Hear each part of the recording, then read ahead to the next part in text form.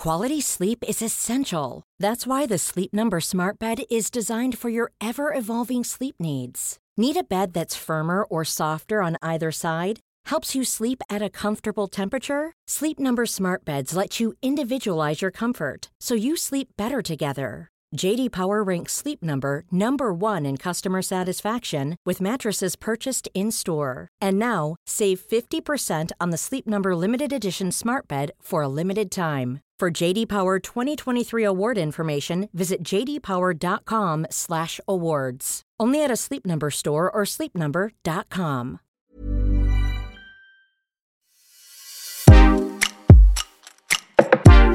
Hello again, everyone. You're very welcome to this week's group chat. Gavin is here. Richard is here. Zara is here. Zara, Hello. You're back. You're away last week. I'm back. I'm alive. I've been very sick. I've actually had an awful dose, to be honest. Lots of people have had a dose, so I don't mind saying it. Loads of people messaged me saying they've had a dose.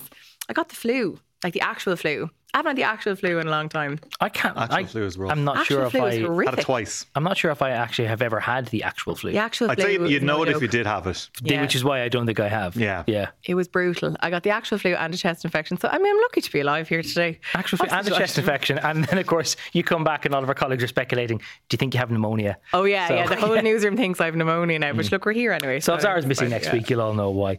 We're going to start with the cost of living, which is something that obviously we've naturally discussed a lot in the last 2 years they've been doing this, because it's 2 years, of course, this week since the start of the war in Ukraine, which kickstarted a lot of the inflation we've seen in the last couple of years. There's a new word, though, in the lexicon that I hadn't seen until the last couple of days. I think you put this on our running order, Richard. What is a Vibecession? Yes, the Vibecession is a term which economists in the States popularized initially, and it is basically the feeling that people, ordinary people in the country, have about the state of the economy, that it's bad, that the cost of living crisis is still biting them, that they don't have as much confidence to spend as much money on things, that they are having to cut back and to save on things. And all of this despite the fact that the key economic indicators that would point to the strength of the economy are moving in the right direction. So all the headline stuff is all great. The economy is growing. There's more people at work. Earnings are all going up. So on the face of it, you look at it in the abstract, everything should be rosy in the garden. Yes, and despite that, it really isn't. Now, traditionally around this time of year, we'd actually find that that's when consumer confidence does take a slide, and that has been borne out in the figures recently, because it's that post-Christmas period where people have a lot of new bills, for example. They've had the expensive Christmas, so January and February are the toughest months generally for households to get through. It's also potentially why you mightn't have a general election in January or February, because gloomy economically, as well as in the weather and in terms of daylight Except hours. for the last three. Exactly, yeah. The last three of them were all in February, There you which go. is why they all went great for the existing government. So this is the thing. The Vibecession is the fact that the public feels their financial situation has gotten worse over the past year, despite relative improvements in the economy. So this is something which is being felt not just in Ireland, even though we have very strong indicators that the economy is moving in the right direction, but people are not feeling that, and they're having to cut back in many, many different ways. Which is remarkable timing then, given that, Zara, we also had this week a new cost of living report from Barnardo's. And sometimes you get these reports and you almost sort of see them as par for the course. Some of what they find is dreadful, but that you're not terribly shocked by them. I was really shocked by that headline figure of the volume of parents that are skipping meals so that their kids can eat. Yeah, I was really stunned by this. Yeah, so this is the Barnardo's Food Insecurity Report, and basically the findings show that around 40% of parents are either going without a meal or they're having a smaller portion in order to feed their children. They also show that a quarter of parents have had to borrow money to feed their children. So one of the things that comes up when you kind of break down the figures and look at it in terms of analysis is the question about whether people had perhaps been surviving on savings for the last little while since the cost of living crisis kicked in. So maybe people did have perhaps a little bit of money possibly left over from saving during COVID or whatever, and that they had been able to dip into those savings. And actually, when we had Natalie Britton in here last year and she was talking about the cost of living crisis for her family, she had actually said at the time that her family were surviving off their savings. She had, if people remember that episode, had come back from Hollywood. They were living in LA, renting in LA, and they had come home to Ireland to try and settle here. And at the time, she was talking about the fact that existing and living in Ireland in terms of renting and groceries and everything, that they were relying a lot on their savings. So yesterday I asked people on Instagram to get in touch and tell us what exactly they're doing in terms of that cost of living sacrifice. And so many people came through and said that they are really, cutting back on things that they used to have, you know. But I mean, it's things like, some people are talking about the fact they're cutting back on things like their mental health supports, like their therapy sessions, that they can't afford to go to therapy anymore, that they're that's extremely common. That's actually, extremely common. That's such a big part of people's sense of well-being and mental health. Someone here saying not being able to go to the doctor, I'm only taking my kids now. Someone saying I'm no longer able to buy anything beyond hygiene products for myself. There just simply is no money. You know, a lot of people saying, actually, look, my independence is gone. I've had to move back home in my 30s and things like that. But I would say that the feedback that we're getting from people definitely echoes what we're seeing in that Bernardo's report.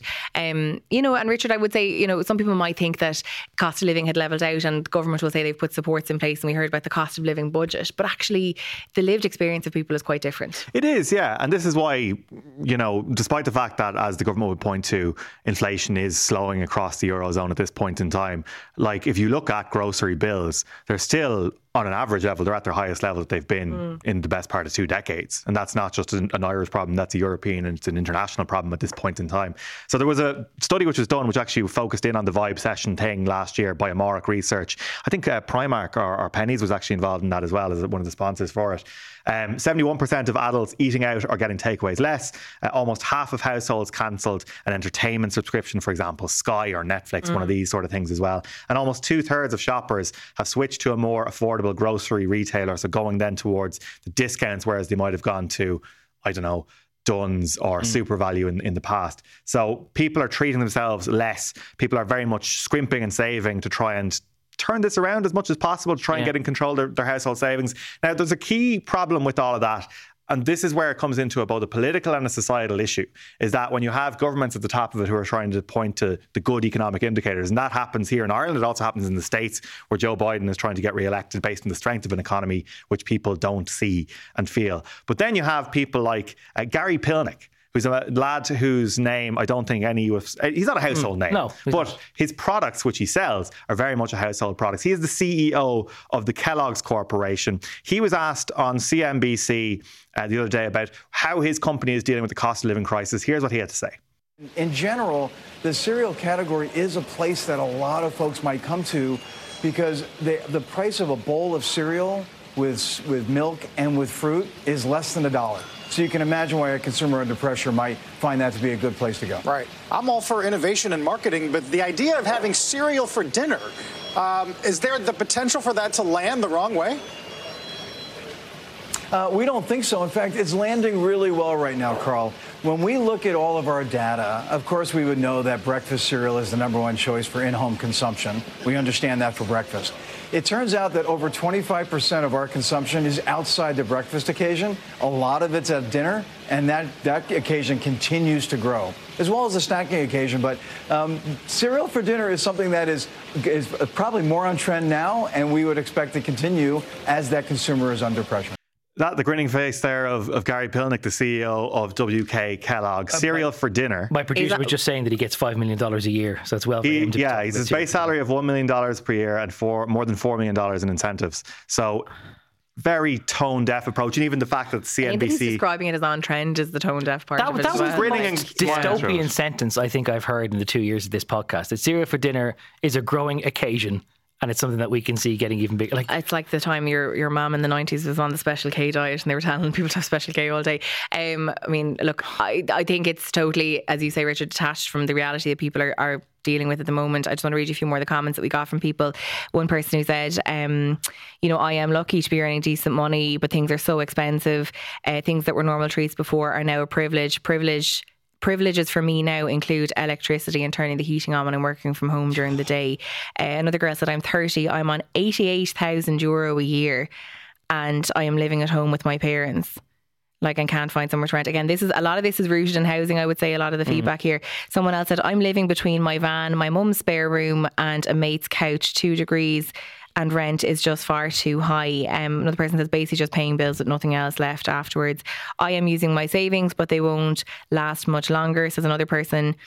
26 years old and still at home with a full-time job and can only move to a house share at a very, very stretch. So I think it's reflected. I think it's interesting. Like Michael McGrath was asked about this yesterday when he's going into cabinet, and he was saying that he's surprised that people haven't, taken up the sort of cost of living measures that are in place by government. But like Bernardo's then would say as a counterpoint to that actually, the way you have to go about applying for help, the way every community has a local, a local representative for it's like a local welfare officer. That's it. Local welfare officer, and you go to your local welfare officer and you fill in the paperwork and you outline your need. Like these things are so slow, like everything, it takes ages. And like the point that Bernard was making yesterday is actually, it's great to have the supports there, but they just need to be far more accessible. Like you can't actually be in a situation where people are having to fill out reams and reams of paperwork and then finding out after the fact that they can't get access to what they need. A question that immediately raises for me is like, what measures is he referring to? Like, is he talking about the renter's tax credit? Because I know we've discussed on this podcast before the difficulty that some people have in trying to claim the renter's tax credit, because if it's a rent room situation or if their landlord is not registered with the RTB, then it's very difficult to actually access that. You can't just pop on the revenue website and try to claim it if your tenancy isn't registered. So it's a really tricky thing to get to the bottom of. There's one other point that I think is worth making about all of this. We've heard a lot about inflation coming down and people expecting prices to come down. And that's kind of led by coverage about utility bills. You see different energy providers engaged in something of a price war because the wholesale prices are coming down. When we talk about inflation coming down, what it means is that prices aren't rising as fast as they used to. Doesn't mean the prices are coming down. Yeah. And that's a point that I think a lot of people gloss over, that if inflation falls back to the 2% that everyone would like it to be, everyone thinks, life goes back to being as affordable as it was in 2019 or 2020. No, it means that the price rises of the last couple of years are now baked in, and you're hoping that social welfare allowances or your private sector wage help you catch up with that. But there's no guarantee they will. Yeah, and there's that thing which some economists would point to as well, is when you have had the impact of inflation over the last number of years and the cost of living crisis, it becomes then like sort of trying to turn a ship around. That when you're seeing the slowing impact of inflation, you have baked in drop in living standards at this point in time because of the economic and the financial hit that everybody's taken into their pockets, households around the country. And to try and then improve and bring things back up, it takes a long time. So even as things are improving and household incomes are projected to rise this year, but still because of that lagging impact of all of this, the suffering and the saving that people have had to do over the last multiple years, it's still going to take time before people feel that they're even back to that level that they were at before. Yeah, another lady says, I'm a middle income earner, no new clothes for myself and my husband, we go without so that we can clothe our kids. So you can clothe your kids. So you can clothe your kids. Sit in the cold all day and only put the heat on when my son is at home and in the evening. And eat cereal. Actually, sorry, I didn't see that one before. Now that's someone saying that they eat cereal in the evenings. I think, the thing is, I think, as you said, Richard, household incomes are expected to rise, but then people aren't actually probably saving at the moment and they're relying on those savings. I think we're just going to end up finding ourselves caught in a bit of a pinch point towards the end of the year, which I think is going to be an enormous pressure for the upcoming budget this year, Gavin, in terms of how they're going to handle that. And long story short, that's the budget that everyone expects to be the last big gambit before a general election. So if we're talking about don't go to the public in February because everyone is a bit broke and new taxes might have kicked in February, there's a good argument that by the tail end of the year, if the budget doesn't immediately land for people, that their savings are already wearing so thin that it could be very, very lean pickings by the time the country comes around to voting again. So we have to talk about RTE, but in truth, I don't know where to start about RTE, because it seems like last week, Richard, when we were here and we were talking about Kevin Backhurst maybe being dragged into it, or that he might have been the big bad bogeyman in Montrose 7 days ago. Caused a lot of water going under the bridge there, isn't there? Yeah, and I feel like there's almost a risk that whenever we talk about RTE on a podcast, that it becomes out of date within a matter of 24 hours. So expect that to happen with this podcast. But I mean, obviously the talking point this week has been, after Catherine Martin did a primetime interview last week on television, she had a primetime of sorts grilling this week in the Oireachtas Media Committee, which you were across last night, Gav. And I suppose the key question was really with regards to this meeting of the committee was whether or not she would do enough to sort of cover her own back in terms of projecting confidence in her ability to get to the bottom of the scandal. Do you think that she actually did enough in that regard? Yes, in a weird way, because I think, long story short, I think after the marathon meetings on Tuesday night, there are now some questions for her or questions about her, but they are questions about it kind of a slightly different thing to what they were when they were going in. So at the start of the meeting, everyone was like, why did you go on television? Did you basically sack the chair on television? You know, why did you go about it in the way you did? And actually, the way in which Catherine Martin accounted for herself about the issues with Siún Ní Raghallaig's, you know, approaches and accounts to her in the last couple of days were quite robust. I mean, if you look at it, long story short, I mean, and we should say as a precursor, everyone has nice things to say about Siún Ní Raghallaigh, and she was a very, well-minded person. No ill intent or no bad motives about accidentally misleading the minister. Everyone accepts that she was public service broadcasting to its core. But we do have a situation where the minister saw something in the papers the weekend before last, called Siún Ní Raghallaigh in on Monday and said, "Is it true?" Siún said no. She was speaking to her again on Wednesday and said, "Is it true?" She said no. And then she had to ring up the department on Thursday morning to go, "Actually, I'd forgot, it is true." And I chaired that meeting where we signed off on Richard Collins' exit package, which does genuinely beg a question of confidence. And when the chair of RTE is the minister's go-to point person, the only interface between RTE and the government is this person, and you can't trust that they're always giving you the full story, then there is a genuine question of confidence. And that means that, you know, the minister rightly raising concern about that last week, even if she might have been over public, the substance of her doing that was right. Yeah, and I think that's something. So obviously, Catherine Martin has attracted a huge amount of criticism since this controversy began 8 months ago at this point in time. But with regards to how she interacts with Siún Ní Raghallaigh, the chair of the RTE board, former now chair of the RTE board, I mean, this isn't the first time this happened where there was a question in terms of information being passed on promptly and correctly from the chair of the board to the minister. There was, of course, even a situation around when Dee Forbes stepped down as the Director General of RTE and whether or not this would be passed on. So, I mean, that is something which is key to the whole question mark around it.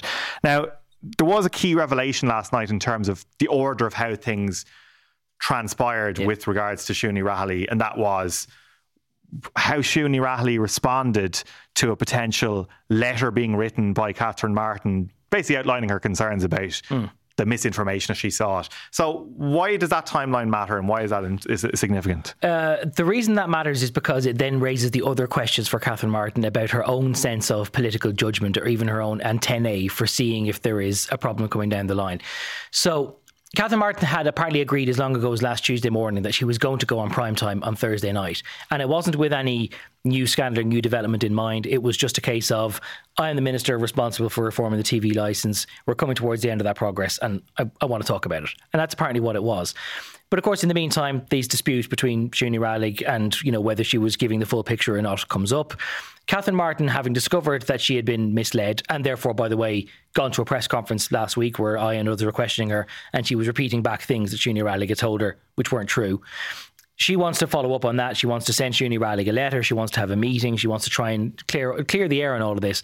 The one thing that's worth stressing is that she said that she basically doesn't consider this to have been a resigning matter. That yes, it was very mortifying, but that Siún Ní Raghallaigh was still, broadly speaking, the right person for the job, was doing really good reforms in RTE, and would rather she'd stayed there. And yet we have a situation where we now find out, as a result of last night's committee meeting, Siún Ní Raghallaigh was basically going to resign if she received a written scolding from Catherine Martin. Why? Like, that's something I find hard to get my head around. Is like, why was she so bet into the decision? It's like, well, look, you're going to write me a letter, or if you're going to ask for a meeting, I'm going to resign. I don't fully understand. Do you think she was fatigued by the entire process at this point, though? There actually was one little hint of that, because it's worth bearing in mind that the job of being chair of RTE is not a full-time role. It pays a stipend of $31,000 a year, so it's not considered to be anyone's full-time gig. You're supposed to be able to juggle other duties on the side. And Siún Ní Raghallaigh, having already been in with the minister twice that week, there was an implication from Catherine Martin's evidence that she really wasn't up for, or couldn't make herself available to do it a third time. But nonetheless, you'd think, given the circumstances, there at least might have been the opportunity for a phone call or a Zoom call, or just some kind of direct interaction between the minister and the chair. 2 meetings a week for 30 grand a year isn't like that unreasonable, is it? It's not really. The scale of the controversy and the scandal, because the Irish Times over the weekend, they wrote about how current members of the board are, you know, upset and, you know, very downhearted at how this whole thing has transpired, and the fact that Siún is no longer in the gig. But like last Friday, there was even talk that they might have all walked out themselves. But like, why so? Because it was her decision to walk out based on the fact that the minister was just going to write a letter saying that she was concerned about this.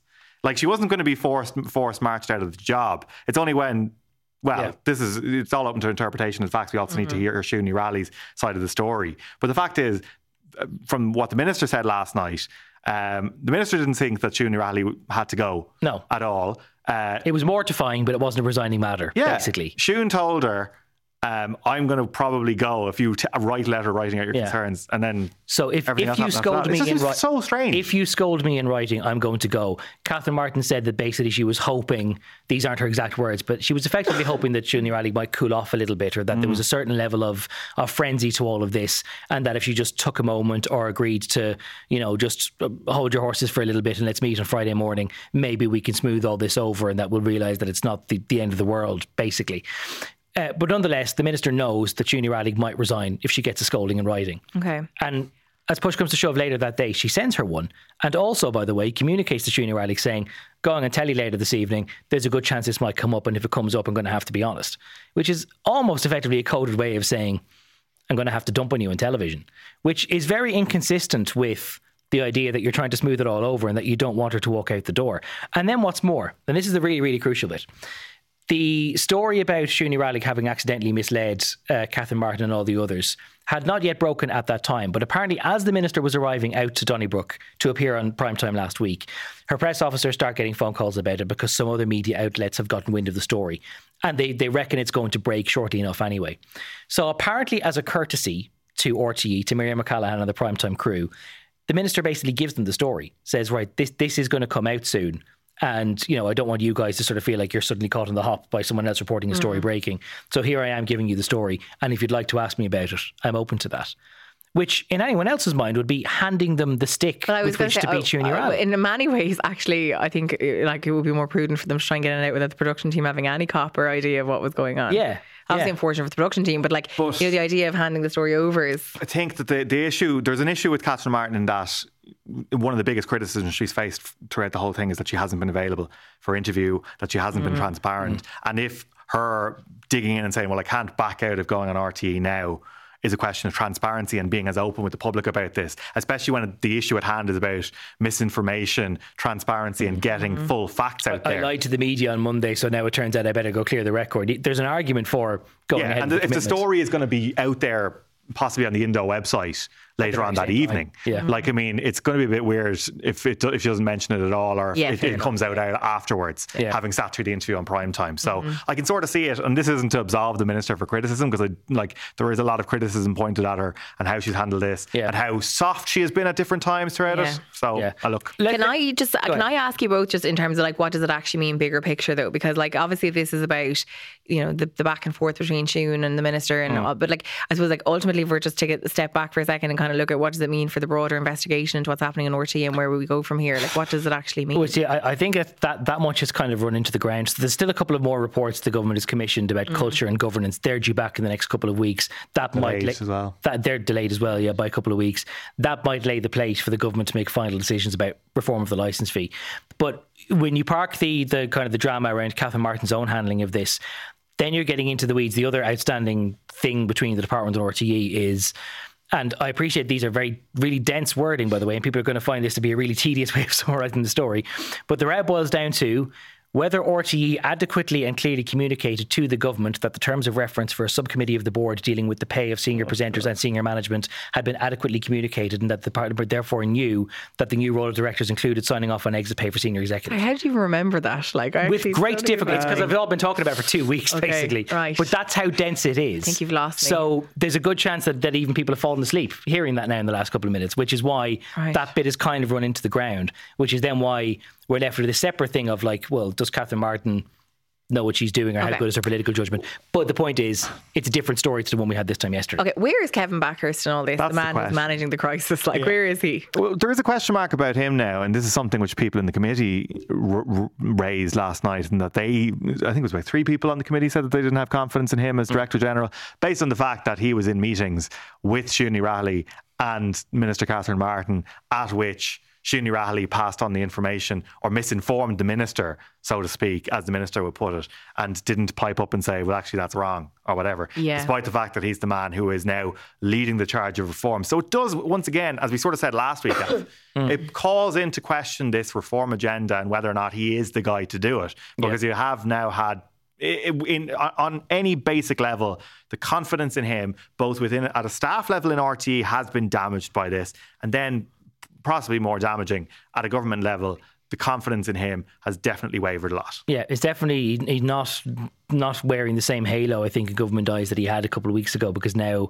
we mentioned last week that there was a certain level of connection between him and the exit deals for Rory Coveney and Richard Collins, which the government isn't wild about. And now if he was, silent by a sin by omission in not speaking up at those meetings last week. For what it's worth, I did ask RTE about that earlier this week, because I put it to them that Kevin Backhurst sat beside the RTE chair and didn't pipe up to correct the record when the minister was being misinformed. And the gist of the statement I got back was that it was actually Kevin Backhurst who took the chair aside after those meetings and said, I think you've given her the wrong story there, and prompted Siúni Raleigh to go back and check the thing and therefore to change the record. So RTE are saying, well, he's not the interlocutor for the minister, but he was actually the one who got about setting the story straight afterwards. But nonetheless, there is this now question, and it'll be interesting to see in the couple of days ahead whether that cloud still hangs over Kevin Backhurst, or whether people just decide that they now need to let bygones be bygones and try to move on about the whole thing.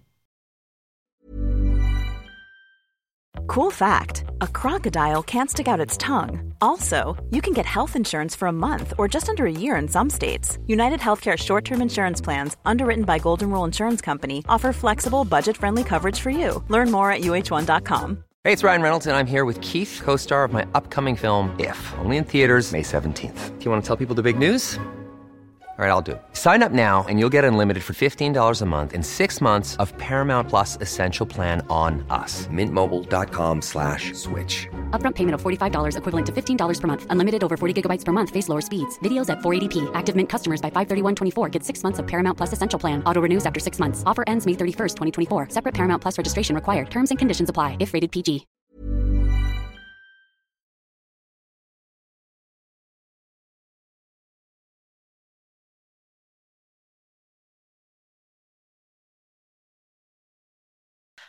So have either of you ever heard of a drug called Lyrica?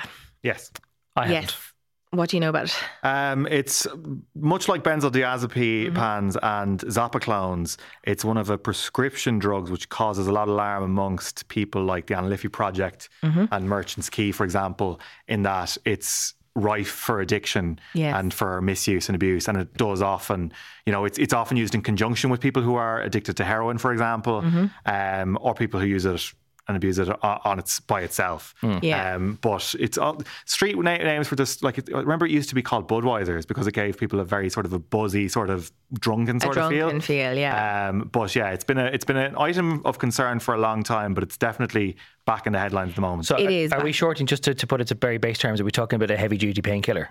Essentially, yeah, it is a heavy-duty painkiller that came into the Irish market back in 2004.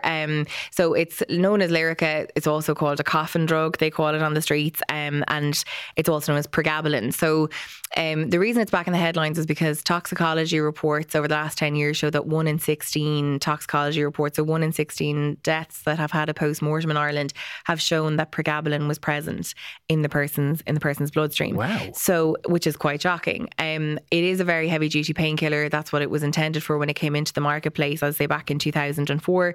The types of things that you might be prescribed pregabalin for would include things like treating epilepsy, nerve pain, and in some cases general anxiety disorders. So I suppose the thing about it is it's quite readily available. It's, some people might even have it in their own cabinet and not even realise they have it. They might have been prescribed it a couple of years ago. Maybe they took it once or twice and they've just happened to have it at home.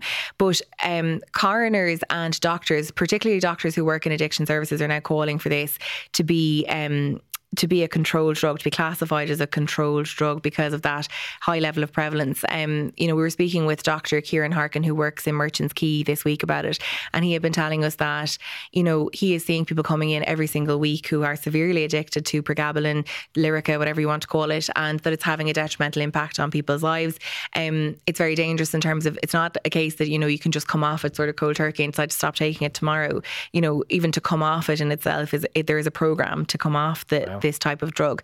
But also, the number of deaths linked to this now, as 1 in 16 toxicology reports in the last 10 years showing the presence of pregabalin in the bloodstream. We were speaking with Alex Ormond. So Alex is in recovery herself for drug addiction, and she has been talking about pregabalin. And the reason she wanted to come forward and speak about this actually is because she has lost 2 friends to pregabalin use over the last 10 years at both ends of the decade. So one friend who died very sadly back in 2014, and another friend who died just last summer.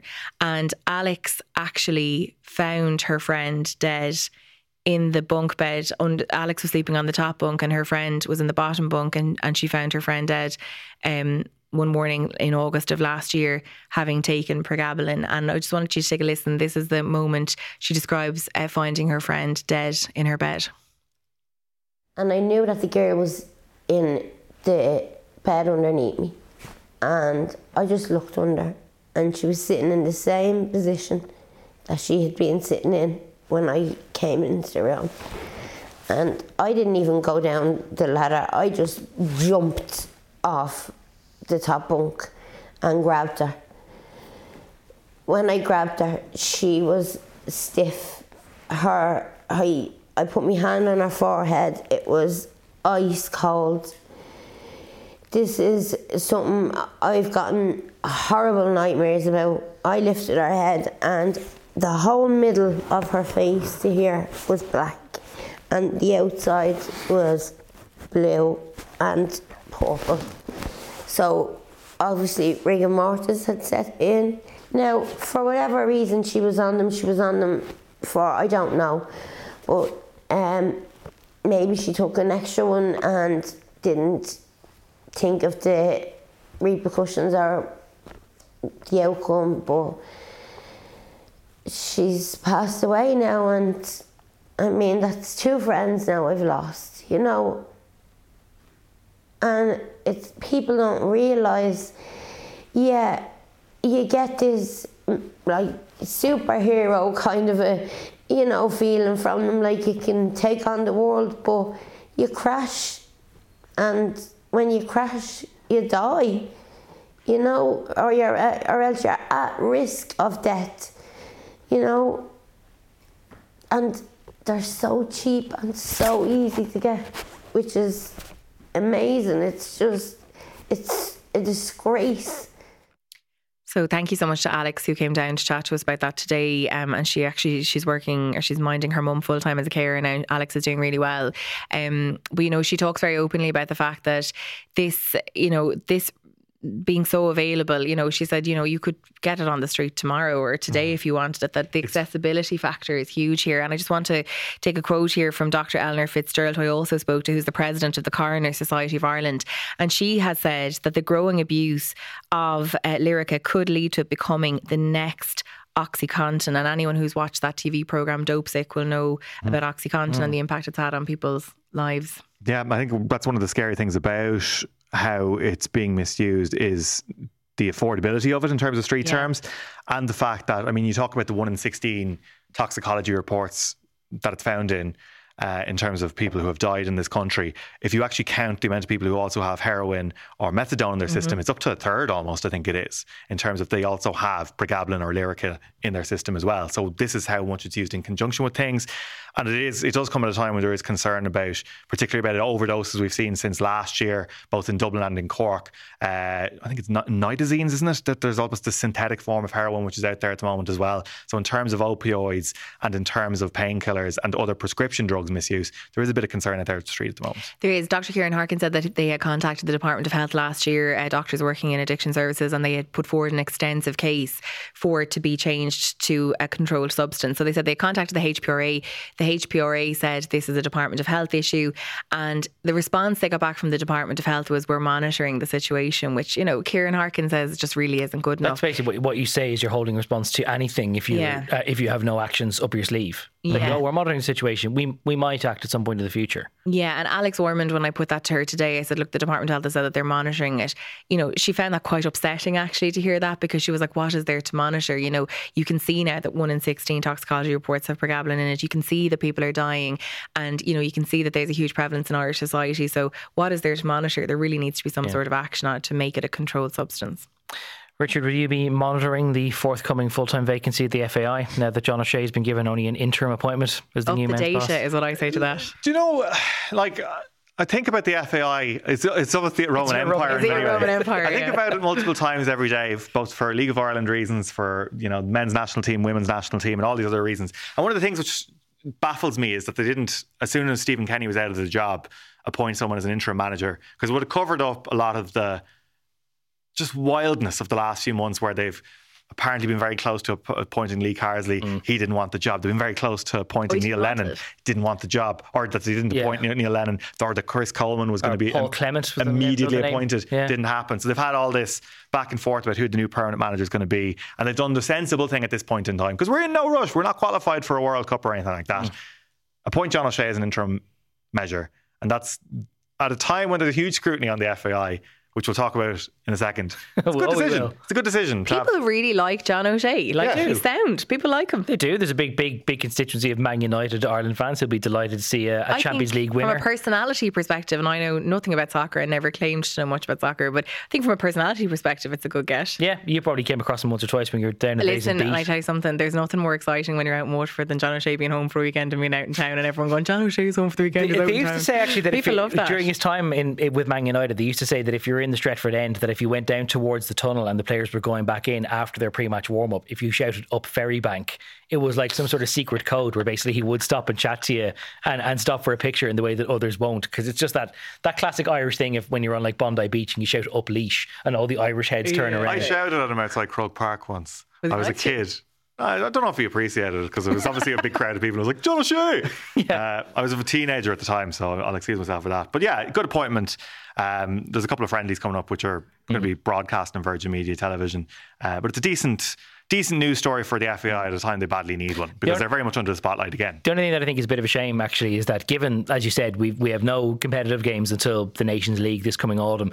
When you're having friendlies, it's the point of friendlies not to allow a new manager to sort of tinker around with something. But we aren't in a position to appoint one, and we've been turned down by our main top target, Lee Carsley, unless he comes back again. The question is why we've been turned down so many times. I know, that's the thing. That's why we should have just had an interim manager. Is it because the FAI is so dysfunctional that apparently they have an internal culture where the CEO can jokingly say, wouldn't mind getting paid for my unpaid leave, and then lo and behold it materialises a couple of weeks later? There's one man who would have been delighted to hear the scandal last Friday morning that Siúni Raleigh had resigned from RTE and that this was now the scandal occupying the airwaves, and that would be Jonathan Hill, the CEO, because the FAI didn't have a great old time at the Oireachtas Media Committee last week.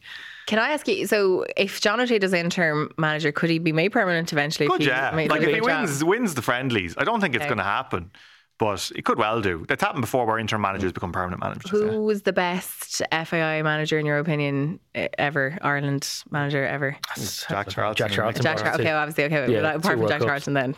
I'd probably say Mick. Yeah. Who's the best FAI chief executive in your lifetime? Because I think this is something which genuinely I thought was quite telling about this thing at the PAC last week. Sorry, it wasn't the media committee, it was PAC last week, where Jonathan Hill, the chief executive, and other senior officials were in. Bear in mind, the FAI is in the middle of a government bailout right now, and one of the terms and conditions of that bailout is that the chief executive, the modern day successor to John Delaney, can only be paid the same and no more than the Secretary General of a government department. The FAI managed to accidentally blunder through that in 2022, it seems, when Jonathan Hill was paid for annual leave that he hadn't been able to take, and in paying him for that unpaid leave, it ran him over the official limit of what he was allowed to earn, which then resulted in the FAI's funding being sort of temporarily put on ice while they tried to get to the bottom of it all. And it is worth just restating all of this because it's just so farcical. But it turns out that the apparent reason this all happened is that another junior member of staff was emailing senior management, Jonathan Hill being one of them, saying, due to unexpected circumstances, I wasn't able to take all of my leave last year. Is there any chance of being paid in lieu of taking the holidays? Other people all reply in the email chain and say yes. Jonathan Hill, although it's not his direct sign-off, says yes, no problem. And then makes what he describes as a throwaway remark of, wouldn't mind having an arrangement like that for myself, exclamation mark. We have to get direct quotes on these things. It's, can you negotiate the same for me, please, just in case the FAI come back at us, you know what I mean? So that's what he said. That was it. But this is all. Can you negotiate the same for me, please? Yeah. Question mark, exclamation point or whatever. And lo and behold, then he gets paid 11.5 grand. Yeah, so the paying of over 11,000 euros, which is then paid back, of course, again worth saying. But probably the most difficult point of all this for the FAI at a time, of course, as you say, of a state bailout, is the email chain and how that was produced to the committee, because they want to see. Jonathan Hill's contention last year when this first came out was that he didn't ask for this. He didn't ask to be paid for holidays that you didn't take. So it's all being like, well, we'll need to see the emails here. But the emails they provided were completely redacted, which, again, we're talking about RTE and the FAI. Transparency and whatnot. Where they'd even redacted the name of the FAI on the email signatures. Like the only thing that was left was the Twitter logo and the Facebook logo. They redacted the time and date and all this. And all of this was from the FAI's point of view. They said that they had legal advice because they wanted to protect the identity of the junior employee here. There's got to be a question mark about legal advice provided to people who are appearing before Oireachtas committees, because it does get in the way of transparency here, needlessly sometimes in terms of this. So they had no problem in reading out the emails for the record and whatnot. But there is a big problem here in terms of when all of this came to light. I think Alan Dillon described it all as a cock and bull story about how this was all handled in terms of, I didn't really ask for it and blah, blah, blah. It was a throwaway line in an email. There are serious questions once again about the man in charge of the FAI, and that is Jonathan Hill in this case. And of course, remember, he was appointed in the aftermath of John Delaney. And one of you mentioned, the pay cap that is basically there. He can't be paid more than the Secretary General of a department. John Delaney at one point was paid €400,000 per year. And to try and make sure that there isn't that culture of excess in the FAI, that pay cap is there. But there also needs to be the FAI needs to be as clean can be.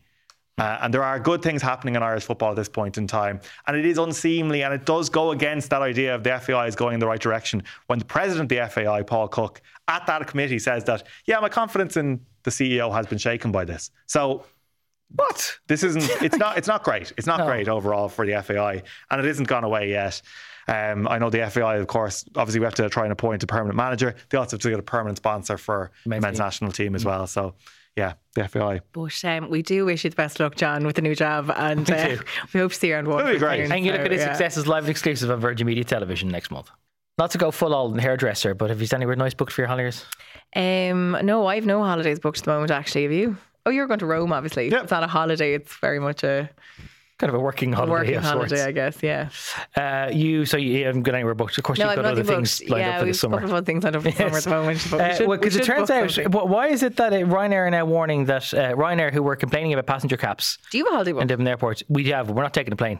Going on the boat to France again. That's nice. You did that last year. Worked out so well last year. Just why not do it again? That's cute. Kids just loved it. But Ryanair are warning that the price of a summer fare this year might be higher than otherwise expected because they were expecting to get more planes, Richard, and they ain't going to have them. Yeah, so Ryanair's warning the fares are going to go up by as much as 10% this summer. So the consumer advice, if you want to take some consumer advice out of this, is if you're going to book your summer holiday, book it now. Sooner. Because there's a constriction in terms of the amount of planes that are available generally before this Boeing. So the Boeing thing is basically based on, that thing that happened earlier on this year where the bit of the plane fell off. Yeah. It was Alaskan Airlines, wasn't it? So because of that, there's an extra focus on Boeing and the amount of planes that they produce. Everything's going to be double and triple checked. So Ryanair, is a good thing, surely. Exactly, yeah. But Ryanair's just not going to have enough planes then to do what it wanted to do over the summer. So demand is up. They have a lower amount of airplanes than they thought they'd have. So prices are going up. So this actually has been a focus or a fact of life since the end of the pandemic travelling restrictions, is that there's been such a demand for holidays at a time when there are very few planes for airlines to actually buy, and now fewer and fewer and fewer. So now there's a real pinch on at the moment. 10% increase in fares there. And if you're thinking that, well, maybe by this time next year things will be better, there is such a backlog now in terms of getting planes onto the market. That's a fair point, because of course Ryanair would be a very big buyer of planes, but they're not going to be the only people in the market trying to buy new fleet to try and add to the seats they've got available. So there's a good chance it'll be a backlog for a couple of years now. Yeah, and the other knock on this as well is that there's a risk as well that some flights over the summer could be cancelled, as in flights which people would have already booked at this point in time, because they expected to have more planes that they now won't have. Exactly. So yeah, this was a sort of a third or fourth headline story earlier on this week, but I think it's actually going to be something which might be quite a story when it comes to summertime. Yeah, particularly because I suppose I would be the kind of person who would definitely be a bit more of a last minute booking kind of person, and I think people like me will probably be affected by this going through the summer. Absolutely, I think you're going to have to, given what's going on, I think you're going to have to be the kind of person who's a bit more organised about your holidays then and deciding what you're going to do a bit further in advance. You can get better deals, but yeah, I mean, I would generally be the kind of person who might decide within a 3 or 4 week window that I'd like to go take my holidays now, and scrambling to get a flight sort of at a reasonable price. And it's not as if Ryanair has obviously marketed itself as being the low fares airline for a long time, but I think generally speaking, if you actually looked at the prices of flights since the end of the travel restrictions, they've all gone up considerably anyway. Yeah. Like Ryanair is lower than other places, and that's why it's going up by 10%. Other airlines are going to be up by like 5 or 6%. It's coming from a lower base. But they're still dearer than they were 5 years ago. Yeah, I think there's something like there was a statistic that the airline fares are up by about 50% since the end of the pandemic anyway. Or based on, in comparison to pre-pandemic fares. Yes. They're up by 50% on it for across the board. Yeah. So a lot of which might just be fuel anyway, because fuel has gone up so much there in the last couple of 5 years. Anyway. And the way climate, policy goes, this might be, the age of really, really low cost travel on airways might be, I don't know. I've never been like, you hear these stories, people would get like a return flight for €20 kind of thing. Like, I've never been that person. Have you guys ever gone? I've never gone on that cheap. I actually had to go for a job interview in Newcastle, and the flights were €1 each way. And the booking, when was this? And the payment, like the credit card fee, it was with Ryanair. It was, I'm going to say it was spring 2009. I was coming out of college, and there was a job going in a multinational who had originally applied for their Dublin office and they didn't have any work in Dublin. 2009, jobs were being created and then suddenly just removed everywhere. But they had other jobs going in another sister office in Britain, and those jobs were in Newcastle. And I flew over for a day to do an interview. And the four of us that were living together all booked flights over for the day because they were so cheap. The fares for the four of us to go over and back were €8 collectively.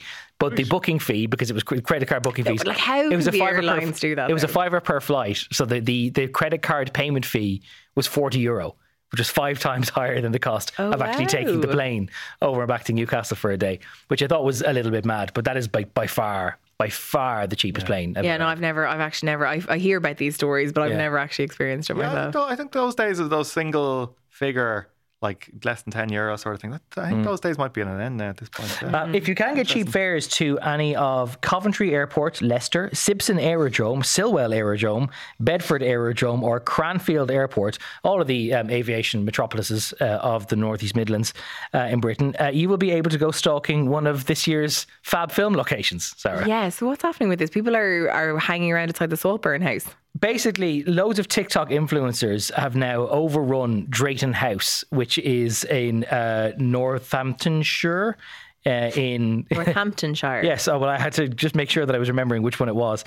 The Grade 1 listed stately home called Drayton House has basically been mobbed by people who like the look of the place on Saltburn, basically, and have decided to go a little bit Barry Keoghan, not in that they're dancing around in the nip, but that they've decided they'd quite like that, please, and go around for a bit of a poke, to the point where it seems that the manager thinks that the owner of the country mansion thinks the whole thing is a little bit weird. But have they opened it up to the public, or are they people just landing up there? People are just showing up. It's been described by the Daily Mail as the siege of Saltburn. All these people are going on and they're filming themselves dancing to like Murder on the Dance Floor or doing whatever. And also people have been posting online directions on how to get into the gaff, as in how to get off public footpaths and into the grounds. Because again, stately home, it's private. It's private. So they're effectively in your garden. And this guy, Sackville, or whatever his name is, this titled man, Charles Stafford Sackville. Yes, who Mr. lives Sackville. in Drayton House. Yes. Probably not a Mr., but he's a Sackville anyway. But he's basically said that he's like, how would you like it if you opened up your curtains one day and there was somebody filming a TikTok in your garden? Which I get. But this is what drives the social media economy these days. Is creating content. The thirst for content. And the thirst for content that does numbers is pushing people over the edge. I just don't get why you didn't just open it up and make it a tourist attraction like they do with the Downton Abbey house. It's an idea. You have to live there as well. Speaking of content, though, people will have to be content with that amount because we're completely out of time. Thanks to everyone for sending all your notes. That was a segue and a half. We have a new email address. The group chat at virginmedia.ie is how you can get in touch. If you want to send us your thoughts about cheap flights you've had, film sets that you'd like to go stalking, or your concerns about the cost of living crisis, do let us know. The group chat at virginmedia.ie. Until next time, thank you, Richard. Thanks. Thank you, Zara. Thank you. Thank you for watching. We'll see you next week. Bye. Bye.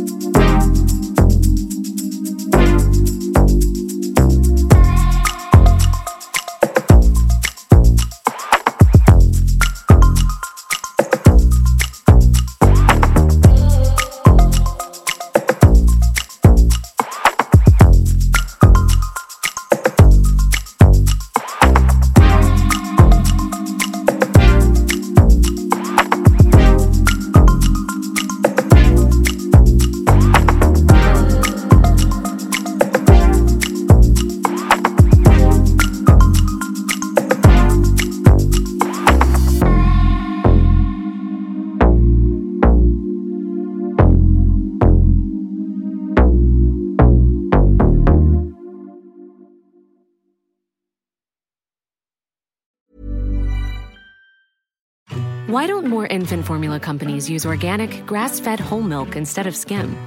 Why don't more infant formula companies use the latest breast milk science? Why don't more infant formula companies run their own clinical trials? Why don't more infant formula companies use more of the proteins found in breast milk? Why don't more infant formula companies have their own factories instead of outsourcing their manufacturing?